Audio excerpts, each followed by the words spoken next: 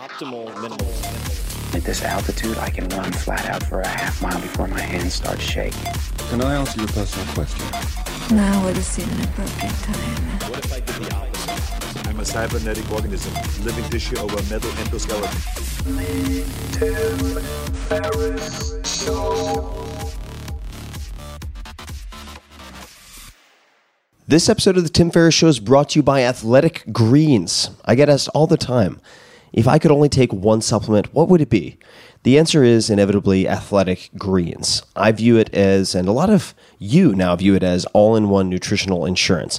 I recommended it way back in 2010 in the 4-Hour Body, and I did not get paid to do so. I've been using it since before that, and I use it in a lot of different ways. I travel with it to avoid getting sick, or to help mitigate the likelihood of getting sick. I take it in the morning to ensure optimal performance, and overall, it covers my bases if I can't get what I need from whole food meals throughout the rest of the day. And if you want to give Athletic Greens a try, they're offering a free 20-count travel pack for first-time users. I nearly always travel with at least 3 or 4 of these one-dose bags.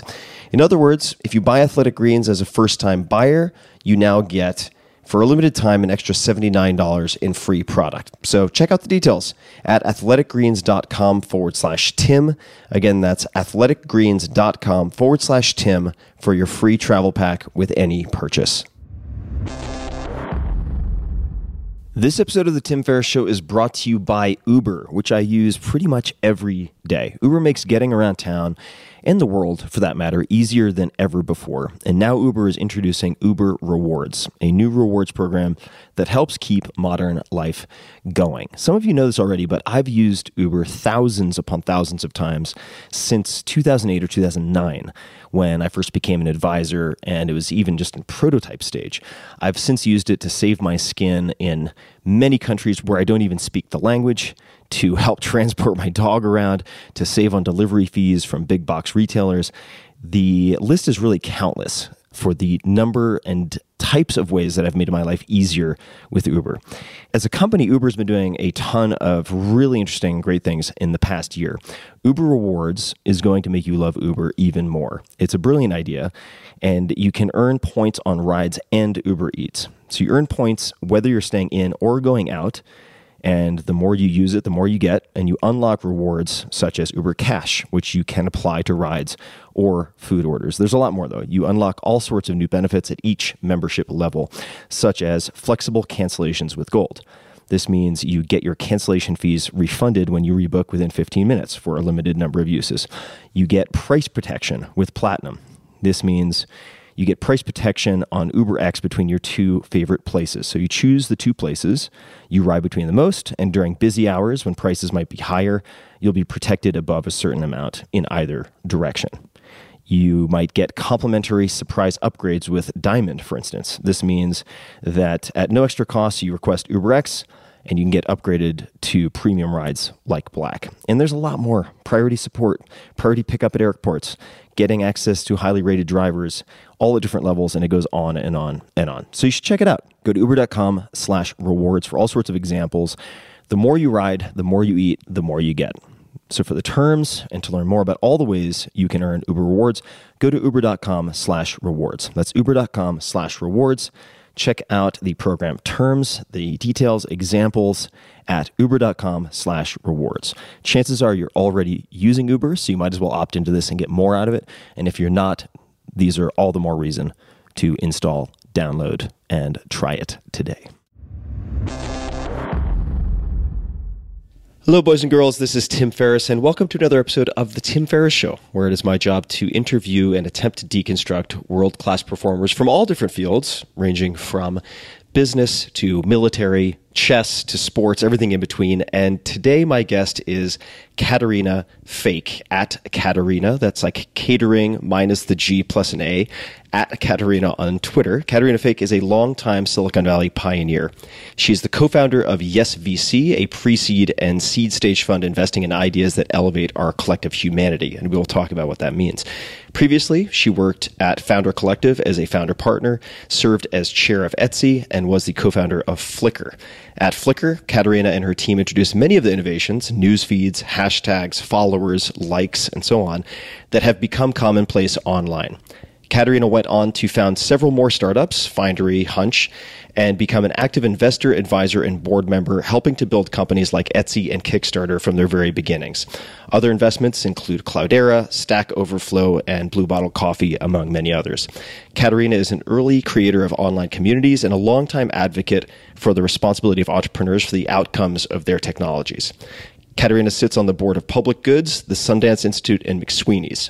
She was given the Silicon Valley Visionaries Award in 2018 and has received 2 honorary doctorates, one from the New School and the other from RISD. She's also the host of the brand new podcast, Should This Exist?, which asks the question, what is technology doing to our humanity? Should This Exist can be found on Apple Podcasts, wherever podcasts are found, or at shouldthisexist.com. Katerina, welcome to the show. I'm super excited to be here, Tim. And you've been long requested as a guest on the show, and I am really so thrilled to finally have a chance to spend some time together because I feel like it's been many, many years in the making. And it has. I remember actually when you first moved out to San Francisco and you and I had some kind of conversation or email exchange very early on. Mm-hmm. So we did. Indeed. And I remember I was so impressed with, at one point, one of your responses because I asked if you would, I think, be a panelist or a speaker at some conference, might have been South by Southwest, could have been another. And you said, I'm taking a year break from conferences. And I was so impressed by the categorical decision to not do any speaking engagements that I made a mental note of that.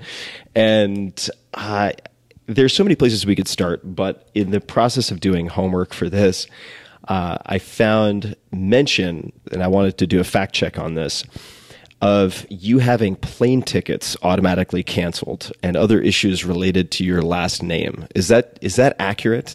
Did those things actually happen? This has happened to me many times, in fact, and I discovered that it was actually the systems at KLM and Northwest that would throw my ticket out, my last name being fake. And I have missed flights and have spent way too many hours with customer service trying to fix this problem. And but the other thing too, here's another thing too, is that I was unable for the first 2 years of Facebook to make an account there. Also, and probably all of my relatives. So do you use a workaround now to prevent these types of problems, or has it just been resolved at this point? It has been resolved by my not taking those airlines anymore. I'm serious. Like I actually will see a flight, on KLM or Northwest, and will not take it. I'm not even sure if those airlines are around anymore. I think I'm not up to speed on the airlines. It's like magazines and airlines, which go out of business faster. But despite these travel challenges, you somehow managed to land in Silicon Valley. And we were chatting before we started recording about your, I think the term was stochastic path and eclectic background that you have. But could you describe for people how you ended up in Silicon Valley? Did you do a Stanford MBA and study computer science before that? And it was the objective all along? How did it come to be? That's actually not my path. the Stanford MBA. However, what happened was I was living in New York and had spent the summer in Arkansas rock climbing and was big into rock climbing and had hooked up with a group of people there. And we were on our way to Nepal to do a big climb. And so I showed up at my sister's apartment in San Francisco. She had moved there first. I'm from the East Coast originally. And I had my ice pick and my crampons and my backpack full of gear and was planning on doing a big climb in the Himalayas. So she, being my older sister, put me up for a couple weeks in her house, and I was visiting her on the way out to Asia. But what happened was my trip was delayed because one of our kind of head climbers had become injured, and then the trip was delayed, and then finally it was avalanche season, and it was no longer possible for us to do the trek through the Himalayas. And so I ended up staying in my sister's spare bedroom. At the time, San Francisco was cheap enough that people had spare bedrooms. And so, and so I just stayed. And my delightful sister, who I love dearly and has always taken care of me throughout my life, her little sister shows up, and 6 months into my stay there, she suggests to me, "Hey, Katerina, you might want to think about getting a job." So this being 1994, the most interesting thing that was going on at the time in San Francisco was the internet. And so I got started then as a web designer. And did you have a design background at that point? Let's flash back 6 months. So you're landing in San Francisco en route to this climbing expedition. At that point in time, what did you think you were going to do when you grew up, so to speak, or over the following 5 to 10 years? Did you have an idea of where you thought you were going prior to the internet entering the picture? Oh, yeah. I mean, my background is in art and literature mostly. And from the age of, I would say, probably about 10 or 11, I had decided that I was going to be an artist and a writer. And I had actually gone, I was an art school dropout. I graduated from Vassar with a degree in English literature. And I had applied to grad school at Berkeley before this whole internet thing happened, and was planning on getting a PhD in Renaissance literature. That was really my true love. I've always loved poetry. And the internet, which I've always had an interest in, and had a computer and had been hacking around with it since I was young, was another alternate path that I took. So I had actually, I'd been very interested, and there were a bunch of professors that I went and interviewed with at Berkeley. Renaissance literature was my great love.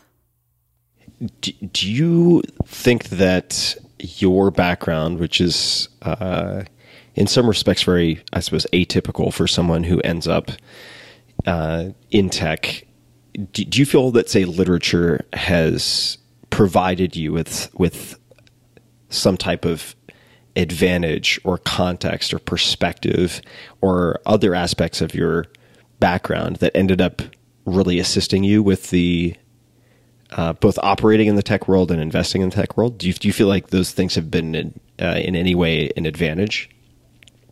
I really think that people come from outside of the industry have a superpower that people who have lived within the industry their whole lives or have spent all of their time in that mindset, it does give you a superpower. It does give you an ability outside of to be able to see things in a different way.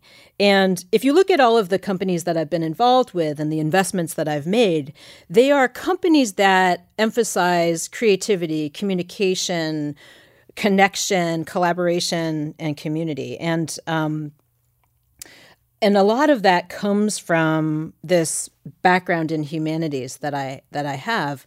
I really am a big believer in people's creativity flourishing when they come at things from a different direction and see things in a different way. And in many ways, I've always encouraged entrepreneurs and investors and people who are interested in entering technology to come at it from a different field and really emphasize those parts of themselves that are different from the mainstream expectation of who you're supposed to be and what you're supposed to know, where you're supposed to go to school. Coming from a different direction is almost always an advantage. And coming from the interrupted climbing expedition as you did 6 months or so after landing in San Francisco, then being encouraged sounds like very gently and understandingly by your sister to go consider getting a job. What did the subsequent 12 months or so look like for you when you stepped into that world? This was a very early stage in the internet, and there were no manuals or guides or blog posts or anything like that to help you shape your approach to the industry. And so you had to make it up yourself. It was a very small community of people that were interested in the web at that time. They were all centered down in South Park, which we at that time called Multimedia Gulch, which is a kind of a funny terminology. It was very early stages. And so I had to teach myself HTML. I had to figure out how to design for the internet. And it was a very experimental DIY self-education. At the time, getting involved in that at that very early stage, it was such a small community that I just happened to be really lucky that my friend's roommate actually worked at one of the very first web companies and was able to teach me HTML. And where did and when did Flickr sort of enter the scene, or the embryonic stages of Flickr? When did that come onto the radar? Well, that happened. It's interesting because we were actually in the process of building something different when Flickr came about. We everybody calls it pivoting these days, but it was a pivot and came out of an unsuccessful game. It was also built during the lull after the dot-com boom. There was the dot-com bust in 2000, 2001, 2002 was when things were actually looking very bad for technology and technology businesses and startups and the ability to get funding. We were unable to get funding for the game that we were working on. And so Flickr was a kind of a Hail Mary that we were able to turn into a very successful business, and then led into the whole Web 2.0 era, social media as we know it now. Although when we conceived of it, it was not social media, it was an online community. And if we look at Flickr as a successful Hail Mary, and we sort of survey the landscape of Hail Marys in the entrepreneurial world, a lot of them don't work out. And a lot of these Hail Marys don't work out. These sort of kind of death knell, last gasps for breath as funding is running out. Often those do not work out, but some do. And there are some examples of these pivots, whether it's Twitter or Flickr or others that did work out. Can you discern what perhaps the ingredients were that made it a successful pivot / Hail Mary? Is there a particular way you guys thought about it? Anything at all that you might attribute the success to? You know, it's funny because there's a conversation I once had with another investor who said that there's some entrepreneurs that are just so bullheaded and stubborn and they won't quit that companies really go out of business when the founder just quits, when they stop, when they're like, I can't take it anymore. And when I was kind of in the Valley, I saw several examples of this. I was dating Ev Williams, the Twitter founder at the time. And when it was an amazing thing to see, actually, because Ev had completely run out of cash.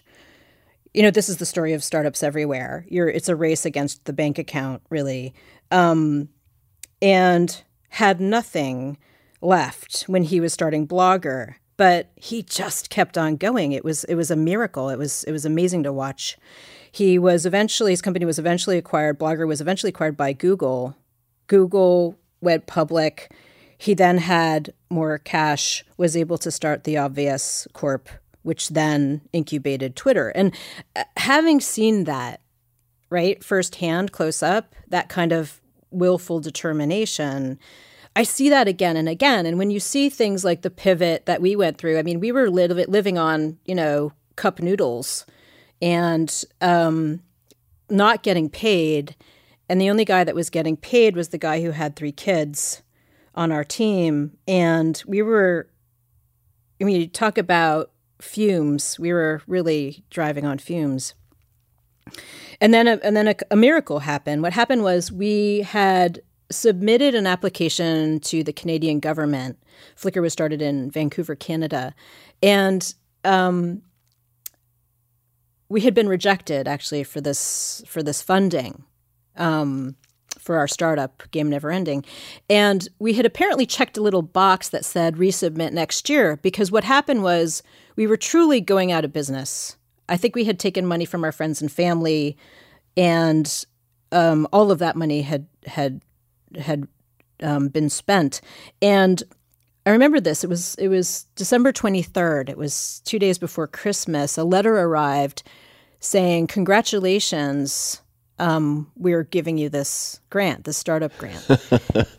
And it came out of nowhere. Really, I mean, we didn't have enough money. We had like maybe a month or two left to pay our front-end engineer, and that was it. And so this came out of nowhere, and that was what enabled Flickr to get off the ground. That's so wild. Yeah, it was, and we were, I mean, it was a super scrappy operation. This is days before like AWS, and we just didn't have a lot of cash, and literally the servers were in a co-location center, and we literally had the phone number of the woman who worked down on customs who would call us up and say, "Hey, your new server has arrived from Austin, Texas. Dell has sent you the new server." We would rush down there, plug in our new server at the co-location center, and load up the software and keep going. It was a super sketchy foundation on which all of this stuff was built. Now, see, there's certainly some luck involved with the checking of this box, but there were, I would imagine, also some good and probably some bad decisions that were made, but probably some good decisions that were made that, in retrospect, contributed to what Flickr then became. I was wondering if maybe we could explore one that I have just here under the sort of exploratory bullets, which talks about you and I think it's George Oates spending sort of 24 hours a day, 7 days a week, greeting every single person who came to the site. Is that true? Is that something you guys did, sort of manually greeting everyone who came to the site in an effort to build community, or what was the rationale behind that, if that's true? Yeah, I mean, I think that's to some degree true. I remember I looked back in the first 3 months of Flickr, the team each had posted something like 50 posts a day in the forums on people's photographs, and had really been very strong participants in the community as it was being built. And I really am a big believer in this. I actually wrote an article for Wired at one time talking about how, if you read the Bible, there's, Abraham begat, so-and-so begat so-and-so begat so-and-so, and it goes on for pages and pages. And I really do believe that the entrepreneur is the Abraham of the company, and so therefore is dictating what the practices are of the community, how everybody behaves, how people respond to other people's photos. All of those things, I think, are basically how communities are built. And staying involved and being involved and having that conversation and being live in that conversation all the time is a really important part of building an online community. And all of this went off the rails a bit when online community was renamed and repackaged as social media, because then it became a media platform in which people's attention could be sold. And as we later discovered, people's data could be harvested and also sold. And that's a very different way of building something than building a community from the ground up, which is, I think, what we were trying to do. And so I think the community, even now, it's been acquired by SmugMug. It's got a new life ahead of it. That's really the foundation of why it was such a strong community, and how even after the Yahoo acquisition and many years later continued to be a very strong community and a model of community online. It also strikes me how many companies that later become very or viewed as very large, like Airbnb, in the beginning. I mean, this also reminds me of this.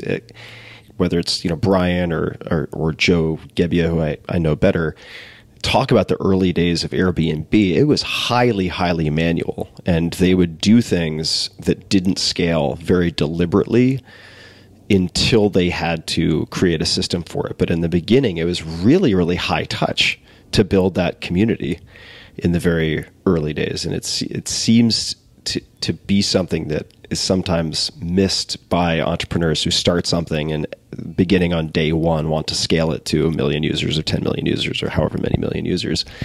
Are there any other decisions or behaviors, best practices that you had in those early days that you think were critically important? Or mistakes, either one. Yeah, I mean, it's hard to say. I mean, it's funny because when you look back at something that has been successful, I think there's a tendency among entrepreneurs to attribute it to some action that they took. Sure. And and one of the things you mentioned earlier, which I think is actually very important, is that we were extraordinarily lucky. We had invented this at exactly the right time. And what had happened was all of these things were converging at the same time. Friendster had come out and had gotten people accustomed to the idea of having a profile of themselves online. And more than half of the households in America had broadband for the first time. More than half of the phones were being shipped with a camera on them. It was just an unstoppable juggernaut because of the time in which it was invented. Right? And part of that was being smart and addressing that market. But a lot of it was also, I think, we were extremely lucky and well positioned to be taking advantage of all of these flows of information. And Bill Gross, who started Idealab and has been the progenitor of, 500 companies, many companies, he looked at the success of those businesses. Many of them succeeded, many of them failed, and tried to figure out what it was about the companies that succeeded that helped them to succeed. And he looked at the team, execution, the financing, the market they were addressing, the timing, all of the things that potentially contribute to a startup success. And what he discovered was that more than anything, timing was the thing that made those companies successful. And I think that if this had happened 10 years before or 10 years after, even 5 years before or 5 years after, it wouldn't have had the same momentum as it does now. And I look at this as an investor now with Yes VC, my investment firm, and we're always looking for companies that have timed it just right, that have found a parade and gotten in front of it, that are part of a movement. Because when you have that kind of movement behind you, there's some kind of cultural change that's happening. There's something that people believe very strongly in. There's a change that society wants. It makes it so much easier to get ahead. People are more inclined to want the product or the service. They're more inclined to talk about it. It's already in a flow that's moving forward. How do you? Actually, maybe we can look at this in a specific example. So let's take, and this may not be an example of this, but it could be. If we look at Kickstarter, so you were the first investor in Kickstarter, or one of the first? One of the first, and I actually invested in it when it was still a PowerPoint deck. Right. It was not built yet, and Perry and Yancey, and it was actually brought to me by Sonny Bates, who I think remains on the board now. It was so clear that had to happen, and it was something that you sort of felt in the culture, something that you felt around conversations that were happening online. And this was a possibility that needed to bear fruit. It was very clear. And I think a lot of the things, if you look at, for example, Etsy was at the forefront of the DIY handmade movement. It was a kind of a rebellion against big box retail and a return to the marketplace, which has always been a very person-to-person, community-oriented place. I've traveled in, for example, I traveled in Syria and went to those souks, the big marketplaces in Aleppo, which have now been destroyed, tragically. And all of that was kind of one of the most ancient marketplaces in the world. It was like a caravansary. People would bring their camels and, kind of in medieval times and form a market there. And you could see that was the genesis of, you talk about the genesis of Airbnb or Flickr or all those other companies. The genesis of markets was really sitting down, having a cup of tea, and negotiating for your rug. And Etsy had that, right? Etsy had that, and Kickstarter had that. And there were these very kind of person-to-person experiences that were manifested in places like Etsy and Kickstarter and Flickr and a lot of these products at the very outset. And I think that that's another thing that happened at the very beginning of Airbnb. It was very much about people coming together in a very essential and human way. And that was what set those companies on such a strong foundation.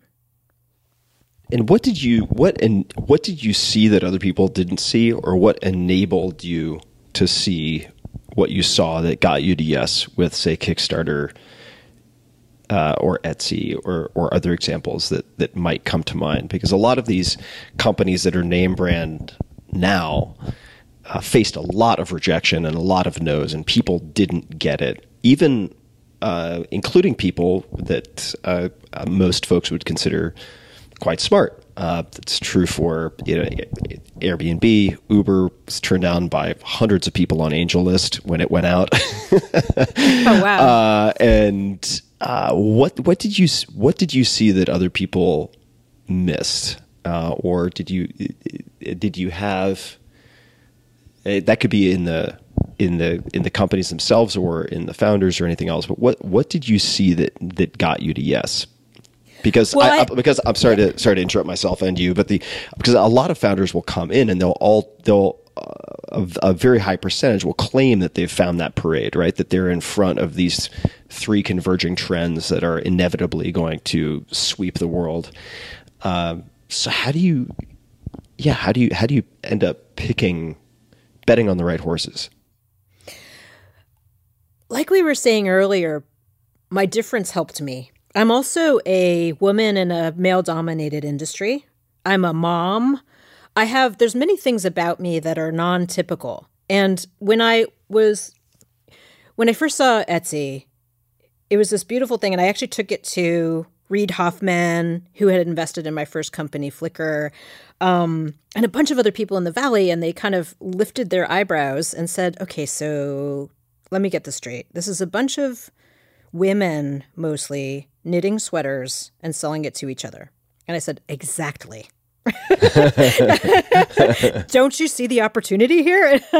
And I think coming from this humanities background, where I had spent a lot of time studying culture and society and people and what was happening around me and human interactions and how the culture was changing, gave me a special view into that world that was missing, that somehow other people weren't seeing, that was non-typical, was outside of the pattern recognition of Silicon Valley. And a lot of the investments that I have made have fallen outside of the typical pattern recognition that everybody takes advantage of in order to spot success. And I think I've always had that. My partners at Founder Collective used to tell me this all the time. I would bring in deals. They say, your deals don't look like anybody else's deals. Your deals look very different.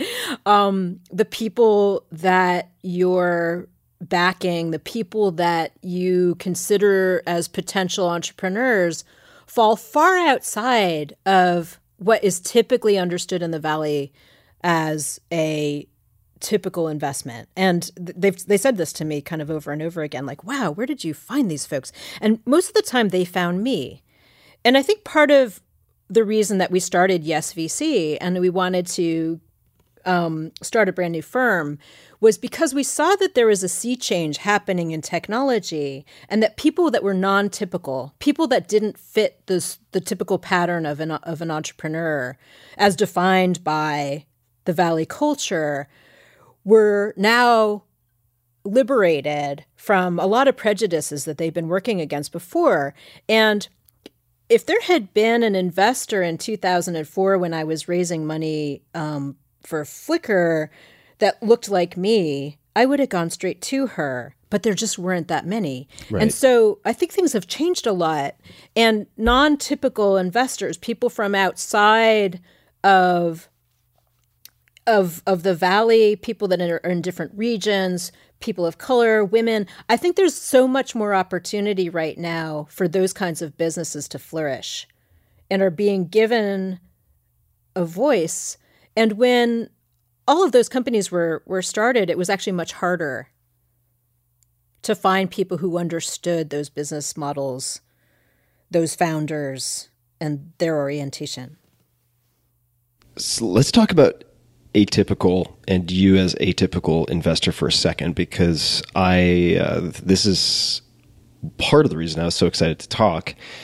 And I'd love to chat about a bit more about a few things you mentioned. So you mentioned your familiarity with culture, society, people, and then whatever it was, 5 or 10 minutes ago, we talked a little bit about timing. And so the question that jumped to my mind, and this is going to be a bit of a long question, so bear with me, was how could someone who wants to cultivate that type of awareness go about developing a better perspective or a different lens on culture, society, people, and changes that end up getting, in some ways, represented by these fantastic opportunities like Kickstarter or Etsy. I've read in doing homework for this interview that you've recommended for entrepreneurs books like The Innovator's Dilemma, but I also read on your site, Katerina.net, a paragraph, I think you'll recognize this. This is from 2018, but a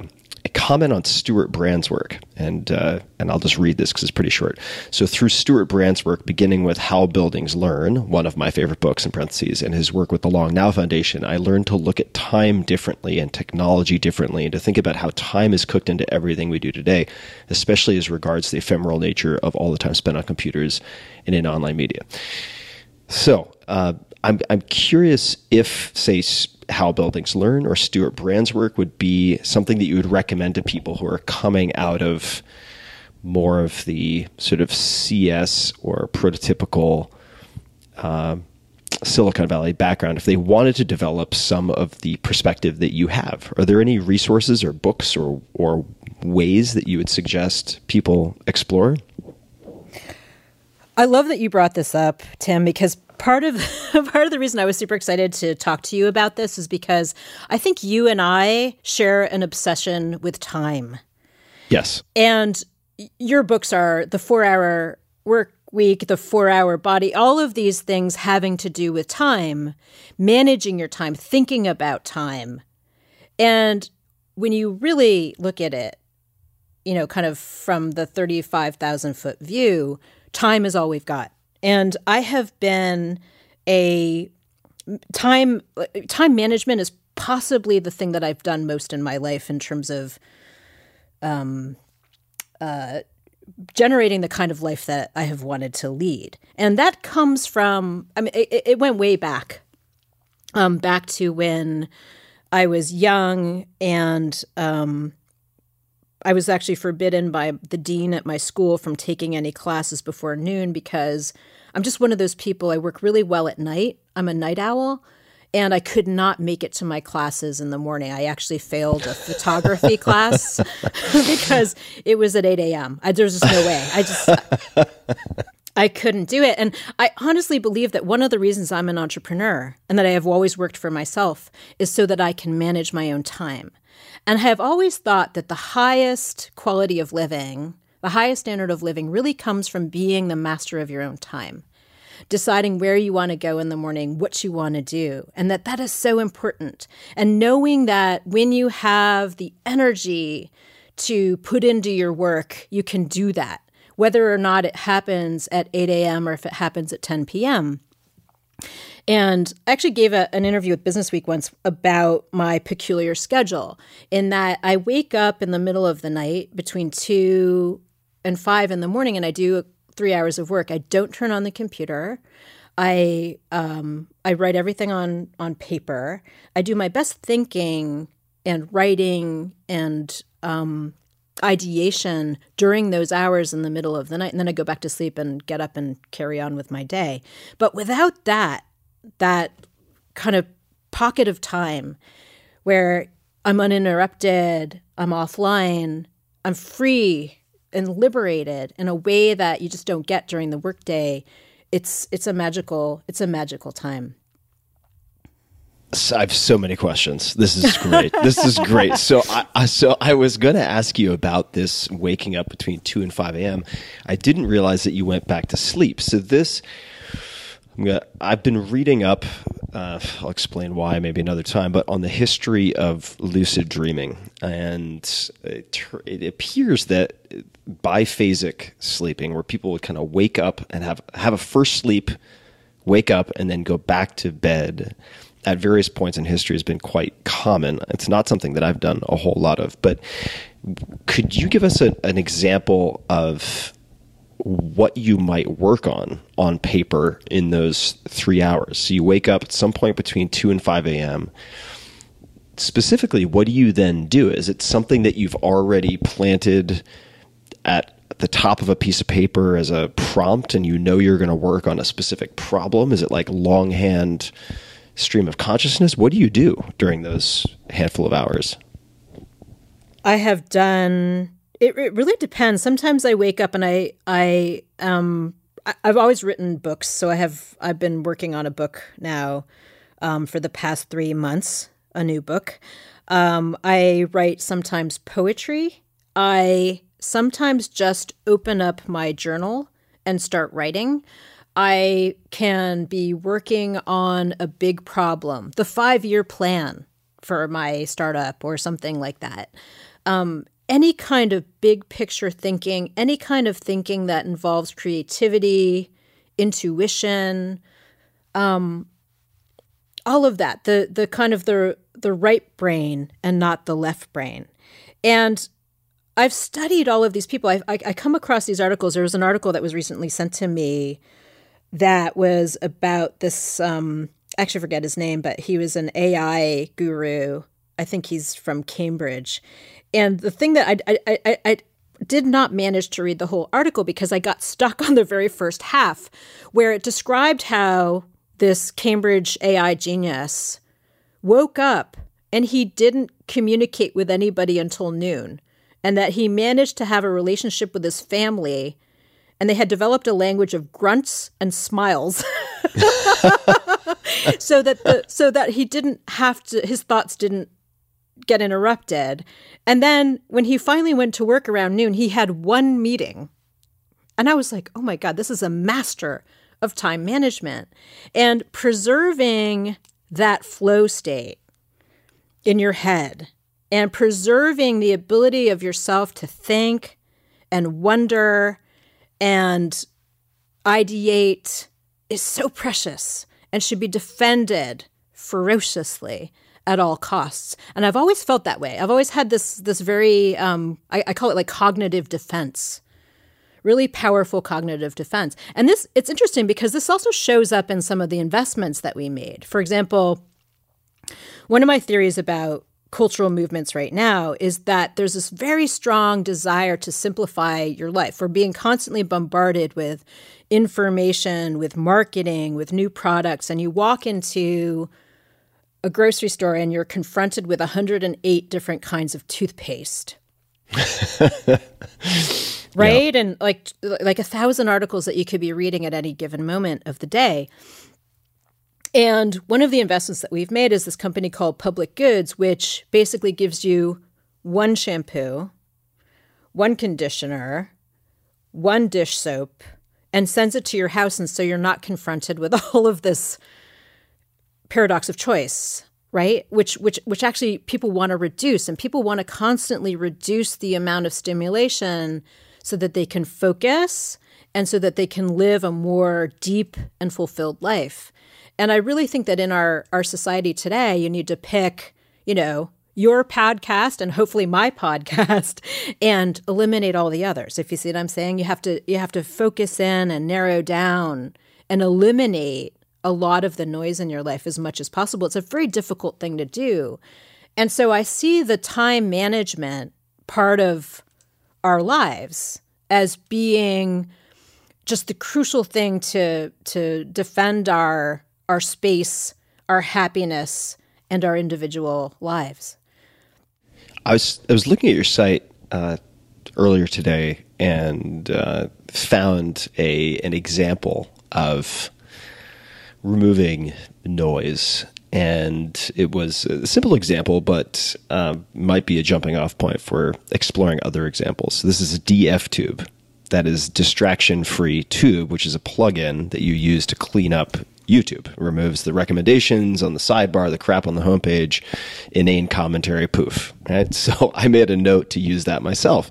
Are there other tools, any other tools or books that you found helpful, or approaches that you believe very strongly in? I mean, the waking up sort of in the witching hour and working for a few hours without a screen is, I think, a great example. Then you have the very tactical kind of micro tool, like something like this extension. Are there other things that come to mind that you've found or find particularly helpful? When I am at my most flourishing and productive self, I'm actually online a lot less. And there's now all of these tools, screen time on the Apple phone, and all of these things that I think are great.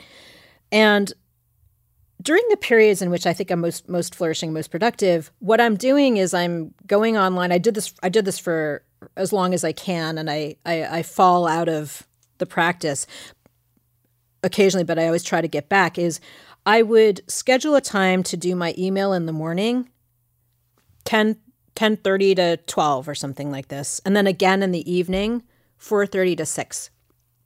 And I would be offline as much as I could during the times in between.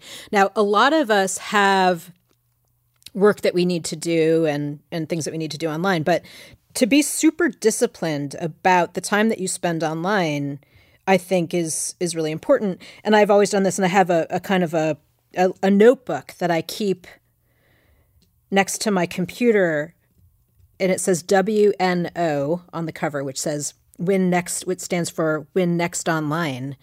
And you just write a list, and it says, I need to email my accountant. I need to look up what the name of Bob Dylan's second album was. I need to go fix this misinformation on this Wikipedia page. Whatever the thing is that you have these urges during the course of the day to go online. And then the next thing you know, 3 hours have passed and you're watching unboxing videos on YouTube, right? Yeah, right. And you're like, what happened? Where did it go? And so I think that you need to just get on top of that. I think that's one really important thing that you can do. This is a kind of a major thing. I fall out of this all the time. I am, you see me watching unboxing videos on YouTube all the time. And so you just have to constantly bring yourself back to that and realize how much of a time suck that is and it can be.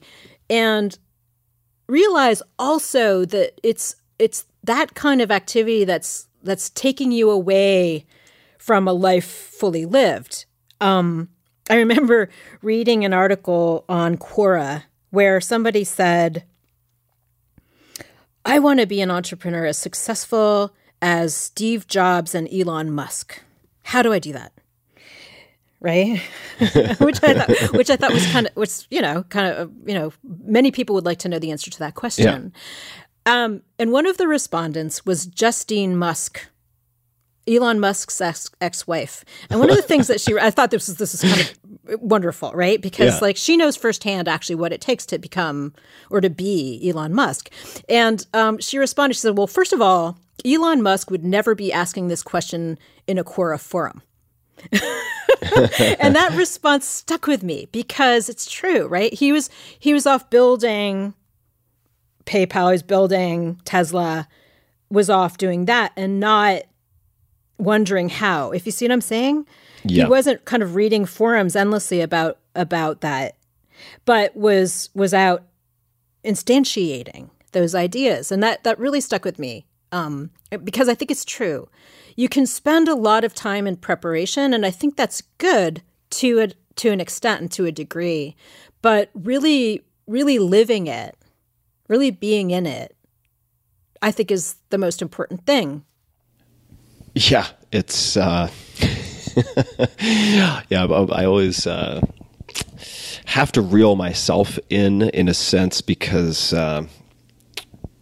I love reading, and reading is a very socially acceptable form of procrastinating. So I don't do it as much online, although I'm certainly guilty of that at times. But I remember Kathy Sierra a long time ago said to me, or she might have been in a presentation she gave, but I was sitting in the audience about focusing on just-in-time information, not just-in-case information, and that really stuck with me. Excuse me, because I have a tendency to try to stockpile information in case of the 1% chance that I need A, B, and C in the next 6 months, but it's not a great use of time. Let me ask you about poetry. So you mentioned that sometimes you write poetry, and you can correct me if I'm wrong here, but I have some of your favorite poets, including Wallace Stevens, Shakespeare, Emily Dickinson. Why do you write poetry? What do you get out of writing poetry? What does that do for you? It seems to be a kind of an external expression of an internal state. It seems to be the recognition of and valuing of the inner life. I read something that somebody had written. Let me try to figure out who it was.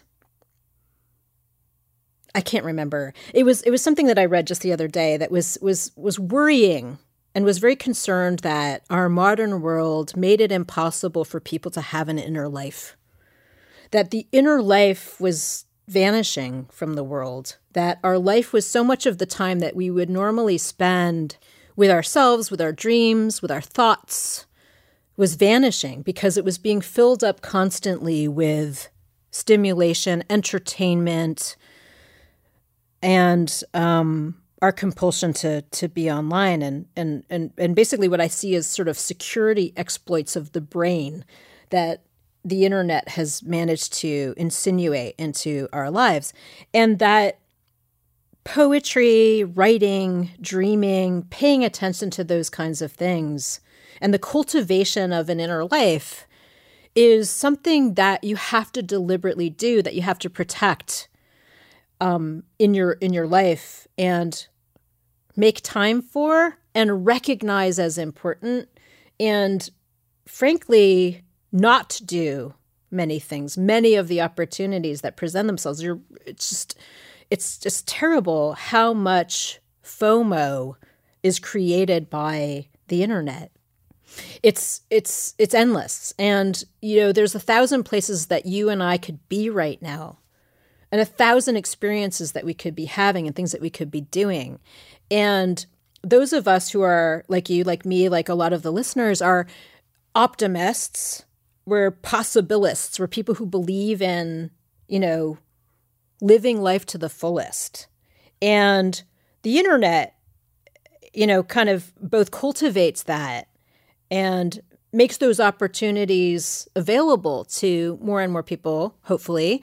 And yet too much possibility, as we've discovered, shuts us down and deprives us of fully lived experiences. And so, it's interesting because poetry has always been part of my life. I was a bit of a rebel as a kid and as a student, and I've always had a very difficult relationship with institutions. I think my kind of very anti-authoritarian nature is also one of the things that led me to becoming an entrepreneur. And I rebelled against these structures. And one of the very earliest instances of this was in first grade when all of the other kids were learning to read, and I already knew how to read. And I was basically becoming a very like trouble in the classroom for the teacher because I was like impatient and I wanted to read. And so I went to the library and I sat and I read poetry with the librarian. I remember this. I was only like 5 or 6 years old, and I still remember some of those poems from when I was a kid. And they were like kind of rhymes. Here's one I remember. Once there was an elephant who tried to use the telephant. Oh no, I mean the elephone who tried to use the telephone. Dear me, I am not certain quite that even now I've got it right. It seems somehow he got his trunk entangled in the telefunk. The more he tried to get it free, the louder buzzed the telefee. I fear I better drop the song of Elefop and Telefong. It sounds like a great metaphor for what happens to brains when they encounter the internet for hours a day. Exactly. So how on earth do you remember that? That's incredible. I have this crazy memory, and I have for a long time. I think since I was in my early teens, I decided that I would memorize poetry as a way of bringing the beauty of thought and language. And I always felt that poetry was one of the highest achievements of human thought and beauty and a kind of an embrace of the world. And so I wanted it to be part of me. And so I started memorizing poetry as a way of bringing it into my unconscious, as a way of having it always with me from a very young age. And so I started memorizing poetry as a bit of an eccentric teenager. And I have a lot of that love of poetry, but it's deep inside. And I can recover a lot of this poetry at times when it's needed, when you're going through some kind of crisis or difficult times or, depression or like some kind of bad state you find yourself in. Suddenly, some oracle from deep in the unconscious will come out, and Shakespeare will have said exactly the right thing, and you'll then know what to do. It's a kind of this amazing strategy that I've kind of carried with me my whole life. For those people listening who, like me, have minimal exposure to poetry, or at some point were introduced to the wrong poetry, which was just completely confusing and seemingly designed to remain abstract and obscure and confusing, are there any poets or collections you might recommend people start with if they wanted to dip their toe in the water of poetry? I honestly think that there's no one poet for everybody, and that the best way to start is to just go to, I think it's poetry.org.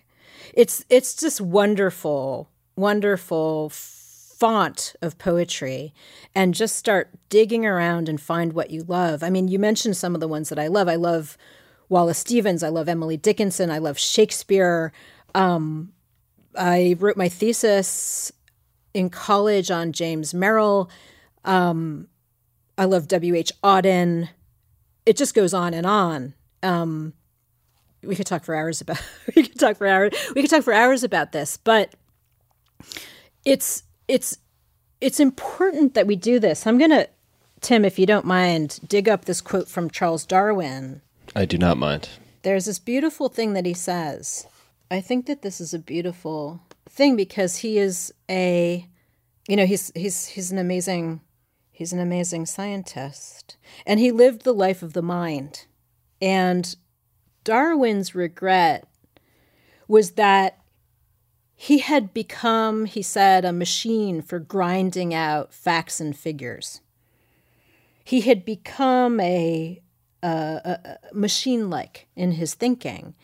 And he said later on in his life, if I had to live my life over again, I would make it a rule to read some poetry, listen to some music, and see some painting or drawing at least once a week, for perhaps the part of my brain now atrophied would then have been kept alive through life. The loss of these tastes is a loss of happiness. And I think that's very powerful, coming from as great a scientist as Charles Darwin, because we live in what I call the technic. We live in a world of kind of mechanistic being and thought and science. And all of those passions that throughout since time memorial have sustained humanity are getting lost somehow, or they're slipping away, or they're not part of our daily life. And I think we have to deliberately put it back in and continually put it back in and make sure that we don't lose it. How much of the poetry that you write for yourself remains just for you, and how much of it do you show to other people? I would say 100% of it remains just for me. I haven't. It's interesting because many people have asked me this over the years, because I've actually written a half a dozen novels. I have written probably at this point 2 or 3 books of poetry if it were to be in published form. But I have somehow never let any of that out into the world. And part of it is that it's such a precious part of me that in some ways I have a very strong tendency and desire to be successful in the world. And I worry that it will go out into the world and will be subject to the same laws as have led to my success in business, which it's a very different thing. And so it's funny because I find it, everyone's like, oh my gosh, this is great, you should publish this when it's encountered. And I'm kind of like, well, maybe. But in the end, it's so valuable to me that in some ways, if it were to escape out into the world, it would lose some of its power.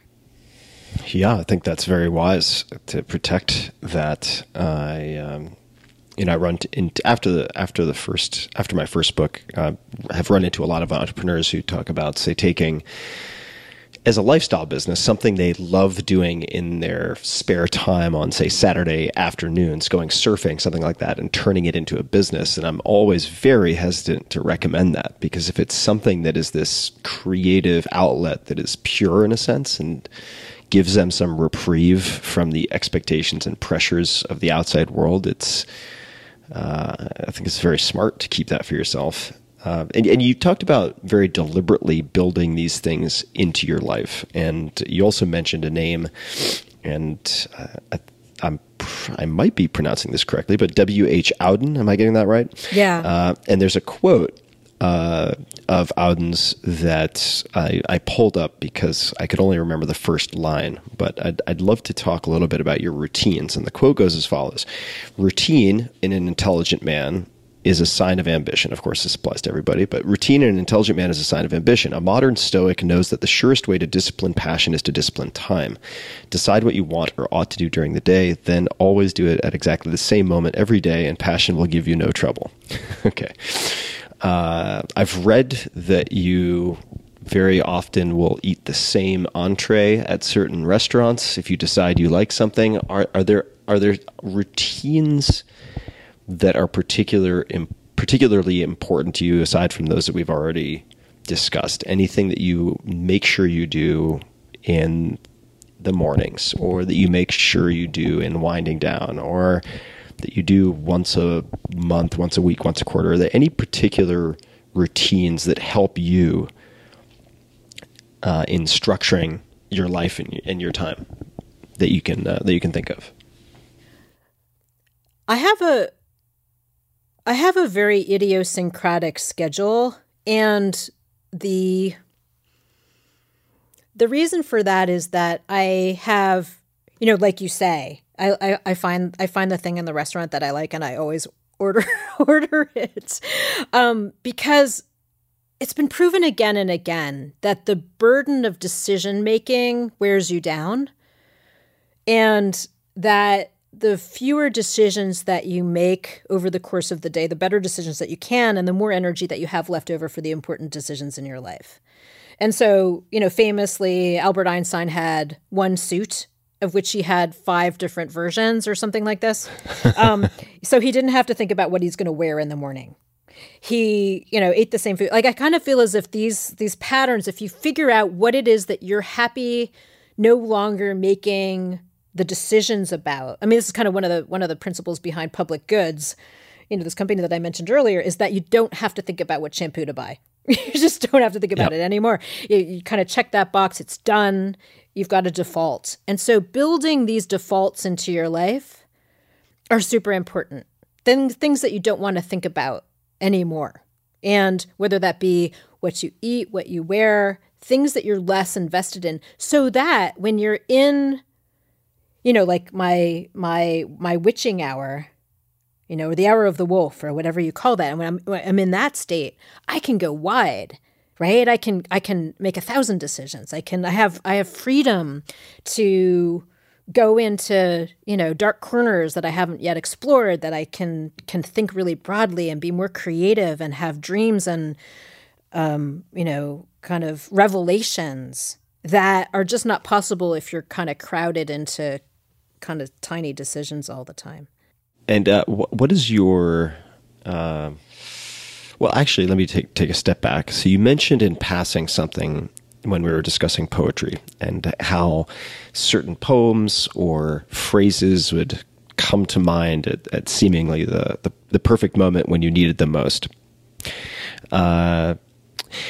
And you mentioned depression very briefly. That's certainly something I have some personal experience with. Is that something that you also have personal experience with? Yeah. I mean, when I was a teenager, I was actually quite a depressed teenager. I went through a super bad period of my life when, I was in that kind of state that's familiar to a lot of depressed people, where I just couldn't get out of bed in the morning and just wanted to stay there all day, and was, reluctant to expose myself to the world because I felt very vulnerable, and needed to basically hide in my cave. And I think that, many of us go through these. I mean, I think it's kind of just common to the human experience that this be a state. And I honestly think there's a reason for it, right? I just like the term depression, because I think a lot of it is better described as melancholy or despair, or there's older words that describe it. It just seems so clinical to talk about it in the terms of depression, because I think that it's part of a fully lived life to go through these periods of deep unhappiness and dissatisfaction and questioning and despair even, and that. Without that, if you live always on the sunny side of life, I talk about this in kind of the Jungian sense of the shadow, right? If you're constantly rejecting the shadow, if you're constantly living life on the sunny side, I mean, this is what happens on social media, and this is why social media can be so diminishing of people's humanity, is that people are always, I call it social peacocking, right? They're showing how great their life is. They're showing all of their happy moments. They're showing all of their successes and not their failures, all of their triumphs and not their doubts. And basically providing a highlights reel of their life. And this is very damaging to the psyche, to people's humanity, of not acknowledging, living, and frankly, giving time and space to those parts of yourself that are less savory, that are, mistakes. I see it all around, and, you see it all around, right? You kind of look at all of your happy, successful friends on Facebook or Instagram or where have you. They're always going fabulous places and doing fabulous things, but what about the shadow? Right? Like, what about the shadow? There's this really wonderful essay, which I encourage everybody to read, by the science fiction writer Ursula Le Guin, about the shadow. I talk about it. There's a blog post on my website that's called Social Peacocking in the Shadow. And in it, I link to a short story by Ursula Le Guin about the shadow, which I think is a very important part of people's humanity, which somehow is not being given space online. I've not yet read the piece, but how would you suggest how would you suggest? You can either suggest or talk about your personal experience. People accept the shadow or work with it without falling into a dangerously deep or extended state of despair. Like a pit of despair. Yeah. Well, I mean, exactly. I honestly, it's interesting because I actually think that the way to start out with that is to accept the shadow in other people. Because we have this idea of other people as being more, rich, successful, beautiful, happy. They're in a better relationship. They have better teeth. Their hair, they have thicker hair. I don't know what the thing is, right? Like some insecurity that we have, we see in others as something that we don't have.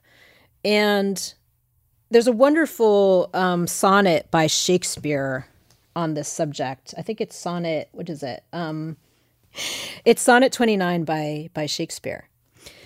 When in disgrace with fortune and men's eyes, I all alone beweep my outcast state, and trouble deaf heaven with my bootless cries, and look upon myself and curse my fate, wishing me like one more rich in hope, featured like him with friends possessed, desiring this man's art and that man's scope, with what I most enjoy contented least. Yet in these thoughts myself almost despising, haply I think on thee, and then my state, like to the lark at break of day arising, from sullen earth sings hymns at heaven's gate. For thy sweet love remembered such wealth brings, that then I scorn to change my state with kings. Beautiful. It's a beautiful poem, and I think what it speaks to is the kind of the envy, wishing me like one more rich in hope, featured like him with friends possessed. And you see it all around you, especially when you're in the state of despair. And it seems as if the world all around you is full of delight and success and happiness that is somehow unavailable to you. But what this poem does is it happily I think on thee, right? And often this is read as a love poem, as a kind of a celebration of the relationship that Shakespeare is presumably in when he's writing all of these sonnets. But when you really think about it, Mr. Rogers famously says, think about all of the people that loved you into being, right? Those people are not necessarily your lover, but they're your mother, they're your sister. There's that teacher that saw something in you that other people didn't see. It's your friend, and it's all around you. All you just have to do is kind of stop looking at those people that have the thing that you wished that you had and look to those people that saw that in you and realize that they're all around you. So that's what that poem kind of does to me. And I have, I kind of feel as if you have all of these poems and kind of they're deep inside you, that they will come to you when you need them. This is making me think a bit. I haven't thought of it in those terms, but only in the last few years I've started reading some very, very easy to read, very easily digested poetry by people like Hafiz and a lot of Sufi poetry. Rumi. Rumi as well. And they do stick. They really do stick. And they seem to have a particular stickiness, a greater stickiness than perhaps more clinical nonfiction, right? Something that is really artfully woven into beautiful language just has a higher stickiness factor because these poems do come to mind at the right time. Just never thought of it quite in the way that you're presenting it. Do you or have you found anything else useful for embracing the shadow but not falling into a pit of despair, or if you've or if you've run into entrepreneurs who are going through a pit of despair, which is certainly not uncommon, are there any particular recommendations that you've made or would be prone to make?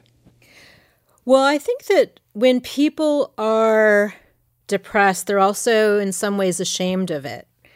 And I think that's one of the things that makes it feel so isolating, is that we feel that other people will judge us, that bad things could happen as a result of our revealing these parts of ourselves that are so troubled or, despairing or unhappy or failing or unsuccessful.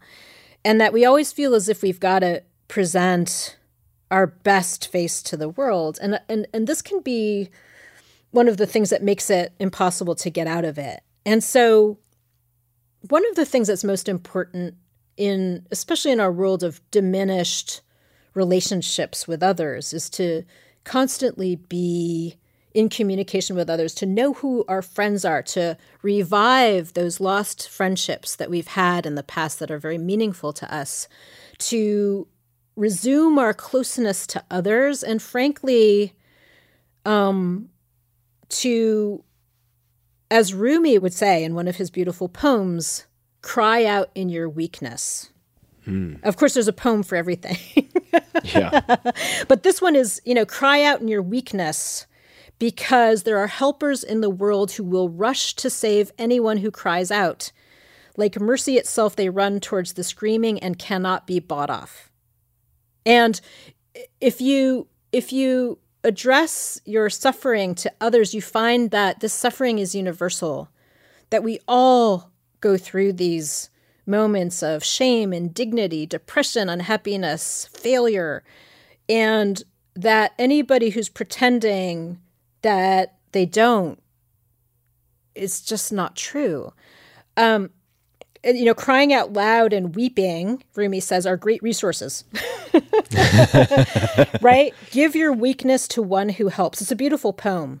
I think if you search for it, it's like cry out in your weakness. And that is a very meaningful poem, I think, for people who are suffering, because it's basically giving you permission, which I think a lot of people need, to cry out in your weakness. Yeah, I really appreciate you being willing to talk about this and explore it a bit, because it is a constant, like you said, and it's come up so many times in this podcast, whether it's with these brutal stories of rejection that Braden Stanton of Humans of New York is telling, or any number of hundreds of examples that have come up. It's like you said, it's an illusion and a really crippling illusion when you're not only depressed but are ashamed of it, feeling like you're somehow uniquely flawed, because that's just not the case. So I appreciate you being willing to chat about this, and maybe we can thematically continue on the shadow side for just a few more minutes, and then we'll shift gears. But you have an incredible memory. You have an incredible track record. I think a lot of people listening, or some people, would certainly find that very intimidating, which is part of the reason also why I wanted to bring up the depression, just to sort of humanize the profile a bit. Are there any failures? We've talked a lot about successes and known names, but are there any failures or apparent failures of yours that have set you up in some way for later success? Any noteworthy failures that come to mind? And if you don't like the word failure, you could use something else. But yeah, I mean, it's perpetual. It's hard to single out a single failure. When looking at the, you kind of look back at your your miseries, your failures, the companies that didn't succeed, the relationships that didn't succeed, the, great hope that you had, for this or for that, and kind of realize that you spent years and years working towards some kind of failed project or a relationship that didn't work out, or, some kind of trap that you fell into, and, it was a struggle to free yourself. It's funny because I think that my orientation as a perpetual optimist leaves me with a kind of a sense of kind of forward motion from all of those things. I mean, I do think, one of the things that we talked about was how when I was a teenager, I went through a very deep depression and a state of despair and melancholy and, to use different terminology around it. And I think that always those periods are very formative. They are very important. You go back to them, and those moments when you're at your worst, at your weakest, at your least successful, at your kind of most alone, and look back at the path that you took out of them and the ability to emerge from them and to kind of keep going in spite of them are some of the most meaningful parts of your life. Is that you have really just reached a depths of despair and then have kind of recovered from them. And the importance that gives you going forward and your strength comes from that, right? And if you're never tested and you're never in that kind of situation, God help you. I mean, it's not a good state, right? It kind of, the fullness of your humanity is kind of emerging from those depths. I've always kind of felt that. And without that, without that experience when I was a teenager, without some of those experiences from my childhood, without those experiences kind of like perpetually throughout life cycles through highs and lows like that, and to appreciate those periods and not just struggle to ignore them or eliminate them from your life is, I think, one of the healthiest things that you can do. And for people listening who are willing to have that broad spectrum of experience, including the dark moments, but are listening with envy to your talk of optimism, are there any books, I know this is kind of the type of question that won't die from me, but are there any tools, habits, books, anything that you would recommend to people who want to cultivate a more constant optimism? If they might have been just beaten into cynicism by spending too much time on the internet or whatever it might be, yeah, what would you recommend to those people? I mean, honestly, I think that a great deal of emphasis on long form reading. I think you and I both embrace this and love books and love reading. And I know you read philosophy and Seneca, and I read Jung and poetry. Go long form, not short form. Go deep, right? And not broad.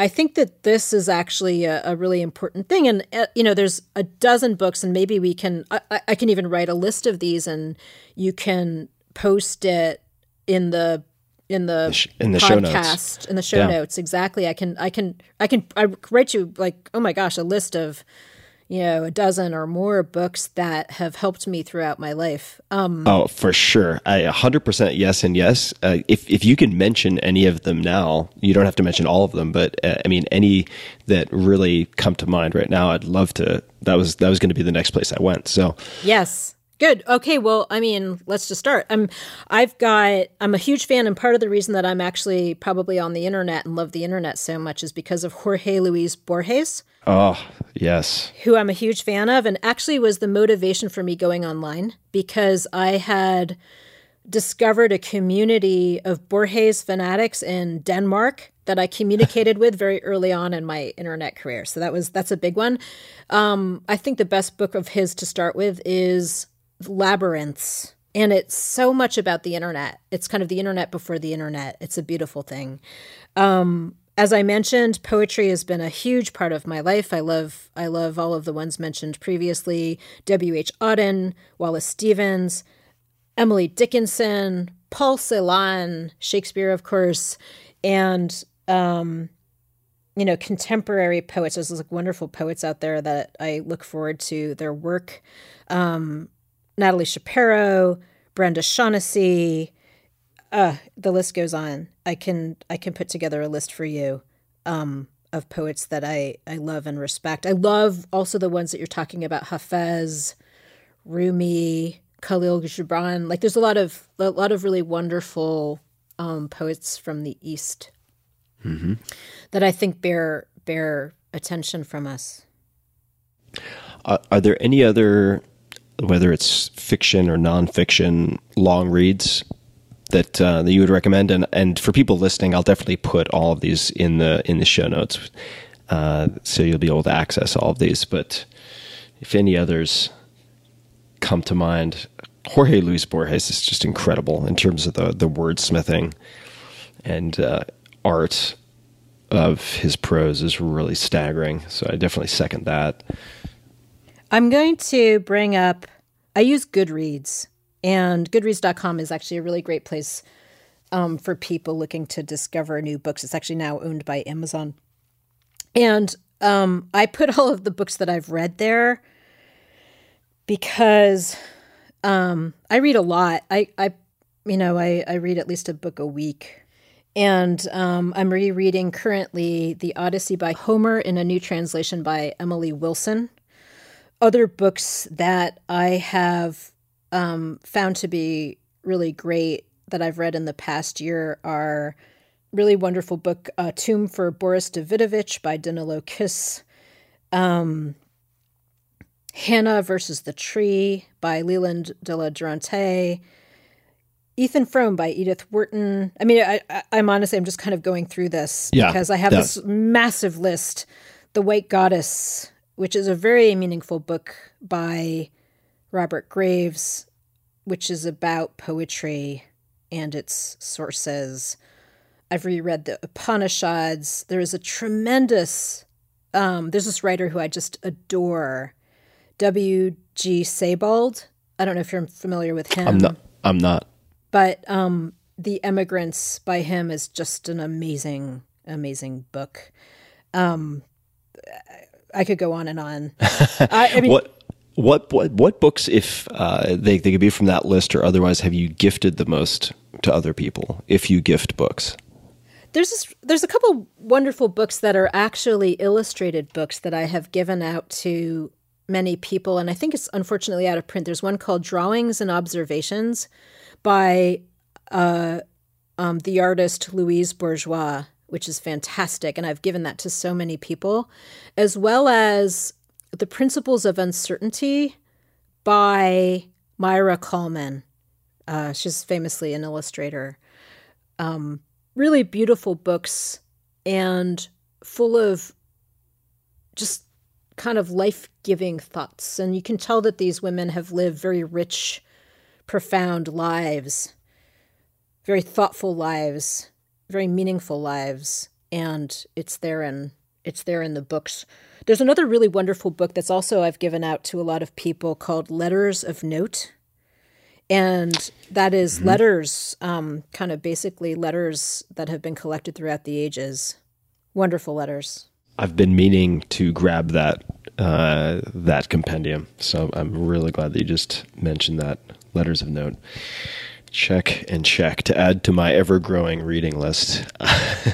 So you were just mentioning sort of rich lives, and we were discussing, or you were mentioning earlier, the paradox of choice that many of us face, and certainly you have more opportunities than you could possibly ever take advantage of in sort of sum total. Why decide to do a podcast? What was the catalyst or the reasoning behind that? Why should this exist? Why would you have finite time? Why apply it to that? Well, I think that there's a super important conversation going on in technology right now in the culture in which we live that needs to be had. I was on my friend Reid Hoffman's podcast Masters of Scale. And I loved that experience. I love podcasts just in general, but this one was very gratifying for me because I had done what I thought of as a fairly garden variety interview with Reed. And they had turned it into a story with conflict and suspense and drama and made it super interesting. I loved it. I loved the podcast. I thought these producers are geniuses. And June Cohen of Wait What, who produced Masters of Scale, started a conversation about this new podcast and realized that the next conversation to be had in technology was about the human consequences of the technology that we've been building. And I think that there has been kind of going back to the theme of, the sun and the shadow has been all about the sun. And we're suddenly realizing that the shadow, which is always there, has now emerged. And we've seen what damage technology can potentially do to our humanity. And it was time for this podcast to come into being. So it just seemed as if in some ways, this podcast is kind of inevitable. It seems as if this is a conversation that's happening now that needs to be emphasized and can potentially build a future that we're deliberately building and not lead us into unintended consequences that we've seen happen over and over again, most recently in the story of technology. Can you describe one of the episodes that comes to mind? Just whoever is featured. What is the structure of a sample episode look like, and what type of technologies or topics or entrepreneurs are you discussing? So what we do is we find an entrepreneur who's building a new interesting technology. And some of the interesting things have to do with AI or CRISPR or, gene editing and neuroscientific supplements to help us learn faster. Technologies which are in development where there's entrepreneurs who are actually building it currently now. And we have those conversations, and then we bring in people from the industry, from outside the industry, people who have different ideas, psychologists, sociologists, historians perhaps, and people who have a different perspective on technology and how it might impact our humanity. And then we have a conversation and kind of workshop with the entrepreneur about the potential outcomes, utopian or dystopian, of this technology and how to steer it towards its best possible future. That is really kind of the format of the show. And I think that this conversation hopefully will become part of the dialogue about how companies are built, how they're thought about, and how at the very beginning of building these technologies, and frankly carried out throughout the process of building these technologies, that we not only ask the question, can this exist? Because so much of technology has made it possible for so many things to exist. But should this exist? Do you think there are safeguards or externally enforced constraints or regulations of any type that could or should steer technology development and company formation, or are we dependent on the internal ethics and moral compasses of the people who are developing these companies? And it's not. It's a false dichotomy. You could have both, but I'm curious how you think about that. I do think that we have in Silicon Valley enjoyed incredible latitude and have been basically assuming that we have the ability to self-regulate. I don't think that anybody starts off this idea of being the supervillain, right? I don't think anybody kind of starts off and like, I'm a kind of a Bond villain in my mountain hideaway. I'm going to bring about the destruction of the earth. Nobody starts out that way. I think that we all start out with best intentions. And as Baudelaire has said in one of his many beautiful poems, we descend to hell by short steps. And we end up loving what we hate and hating what we love. We end up doing things that we don't intend. And that the constant questioning, the constant vigilance, the practice of asking ourselves the question, should this exist? Who is this harming? How do I remove bias from my AI? How do I make sure that this doesn't fall into the hands of the wrong people? How is it that I continually think about the outcomes of my technology and its effect on people and what it might do to them and their behavior, and constantly having that as part of the process of building something new is a very important part of putting it on its right track and building the kind of future that everybody had hoped to build from the outset. Well, I'm very much looking forward to hearing these episodes and also seeing how the conversations develop over time, right? Because it's I think it's an important conversation and an increasingly important set of questions, and maybe just a lens through which to look at building. And I'm particularly interested in your CRISPR episode. Maybe you could you just describe for a moment what, for people who don't recognize the term, what CRISPR is or what it represents? Well, CRISPR is, in short, it's gene editing. It's the ability to change people's, genes, DNA. And this has incredible possibility and Frankenstein-like potential. And so I think that people have become very alert to and alarmed by the possibilities, the unintended consequences of introducing edited people, edited animals, edited any form of life, really. You name it. Yeah, virus, bacteria, you name it. Viruses, bacteria. Introducing basically the human touch into it, kind of assuming, what in prior eras and in current eras are actually thought of as the hand of God, and putting that in human hands. And this kind of Promethean impulse that people have to seize the power, like, kind of Prometheus famously seizing the power of fire from the gods, and just wreaking untold destruction upon the earth. There's just constant warnings throughout historical literature and Greek mythology and biblical literature and kind of modern day nonfiction about what happens when we enter the Anthropocene, right? We enter the era of humankind manipulating the world in a way that is potentially leading us to conflagration and the end. And, some say the world will end in fire, some say in ice, right? This is kind of the wonderful poem by Robert Frost. I mean, we will somehow bring about our own destruction.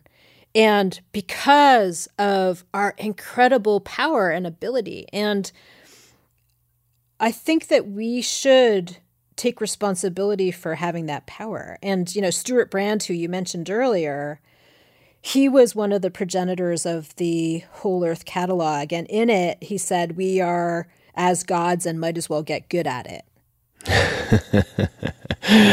I have a copy of the updated last Whole Earth Catalog, which was given to me as a Christmas present by my mom, about 10 feet from my right side right now. It's an incredible book and a very, very good statement on Brand's part. I mean, it's really mind-boggling to think about the promise and the perils of many of these technologies. And right, and famously, Stuart Brand is now working on bringing extinct life forms back to life.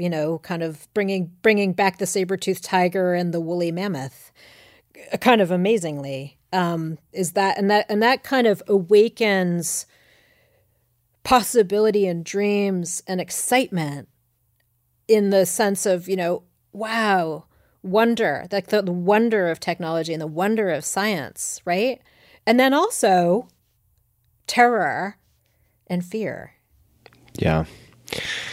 Well, exciting and scary time to be alive. So I look forward to listening to you explore it with these various entrepreneurs and also sort of commentators. Let me ask one more question. It's sometimes one that's tough to answer, but I'll ask it and then we'll wrap up in just the next few minutes. But the question is one I like to ask, and that is if you could have a gigantic billboard, metaphorically speaking, anywhere with anything on it. Could be a quote, could be a word, could be a question, anything non-commercial. But in the interest of getting a message of some type out to, say, billions of people, what might you put on that billboard? It's funny. I think of the kind of the basic truths as being a fairly straightforward, frankly, kind of boring statements. Right? You should brush your teeth regularly. You should not let the grass grow on the path to your friend's door. You should be kind to one another. They sound like platitudes when you say them, when you see them on billboards, and yet they are profoundly true. So, frankly, nothing exciting. Mainly, be kind. Yeah, I think it's two very important words, and I think that they may be sort of inversely, your capacity for being kind may be inversely proportionate to the amount of time you spend on the internet getting sort of poked in the brain by sort of really short form drivel that is just sort of weaponized and commercialized, which comes back to the long form recommendations and the poetry and all these other things. I really enjoy having a chance to chat with you like this in long form. And I thank you for taking the time to have the conversation. Yeah. So thank you very much. Yeah, no, this has been a great conversation. Thank you so much for inviting me. And people can find you on Twitter at Katerina, Caterina. Find the podcast, shouldthisexist.com, or on Apple Podcasts and anywhere else podcasts might be found. Katerina.net is where they can find your writing, including the social peacocking in the shadow and the other posts that have come up in this episode. For people listening, of course, I'll add links to everything, including the books that Katerina, I would love for you to send me, and I'll put them in the show notes. I'll put those at tim.blog/podcast, and you can just search Katerina or fake, and it'll pop right up. Is there anything else you'd like to say? Any parting comments, things you'd like to suggest to people listening, ask of them, anything at all you'd like to mention before we wrap up? Well, I think that the biggest thing that I've been working on recently has been the Should This Exist podcast. So, listen, respond, subscribe. That's a kind of big thing, and engage in that conversation. Great. Well, we'll send plenty of people that direction. And once again, really appreciate you making the time to have this conversation. I've really, really enjoyed it. So hopefully we'll have a chance to break bread or have coffee in person at some point. And I really look forward to listening to the show. So thank you again for that. And to everybody listening, be kind. Be kind. Experiment. Go deep, not necessarily wider, and check out some of the books that I'm going to put into the show notes that Katerina has recommended.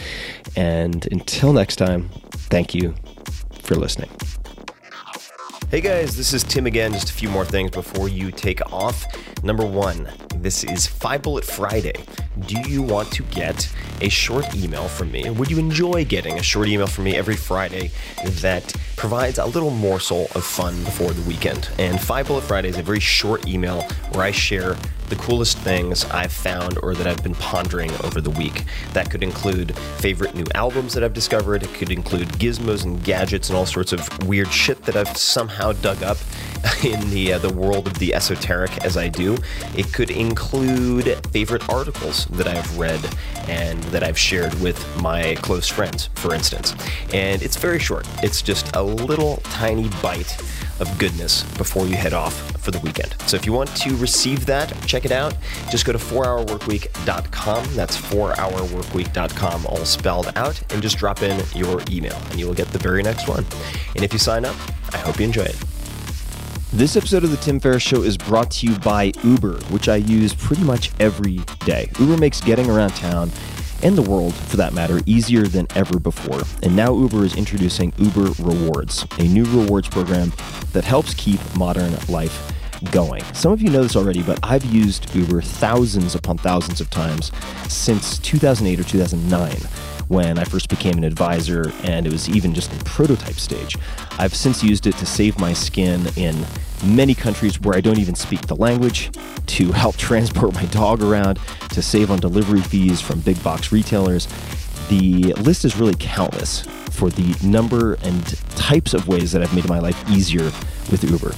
As a company, Uber's been doing a ton of really interesting and great things in the past year. Uber Rewards is going to make you love Uber even more. It's a brilliant idea, and you can earn points on rides and Uber Eats. So you earn points whether you're staying in or going out, and the more you use it, the more you get, and you unlock rewards such as Uber Cash, which you can apply to rides or food orders. There's a lot more though. You unlock all sorts of new benefits at each membership level, such as flexible cancellations with Gold. This means you get your cancellation fees refunded when you rebook within 15 minutes for a limited number of uses. You get price protection with Platinum. This means you get price protection on UberX between your two favorite places. So you choose the two places you ride between the most, and during busy hours when prices might be higher, you'll be protected above a certain amount in either direction. You might get complimentary surprise upgrades with Diamond, for instance. This means that at no extra cost, you request UberX, and you can get upgraded to premium rides like Black. And there's a lot more. Priority support, priority pickup at airports, getting access to highly rated drivers, all at different levels, and it goes on and on and on. So you should check it out. Go to uber.com/rewards for all sorts of examples. The more you ride, the more you eat, the more you get.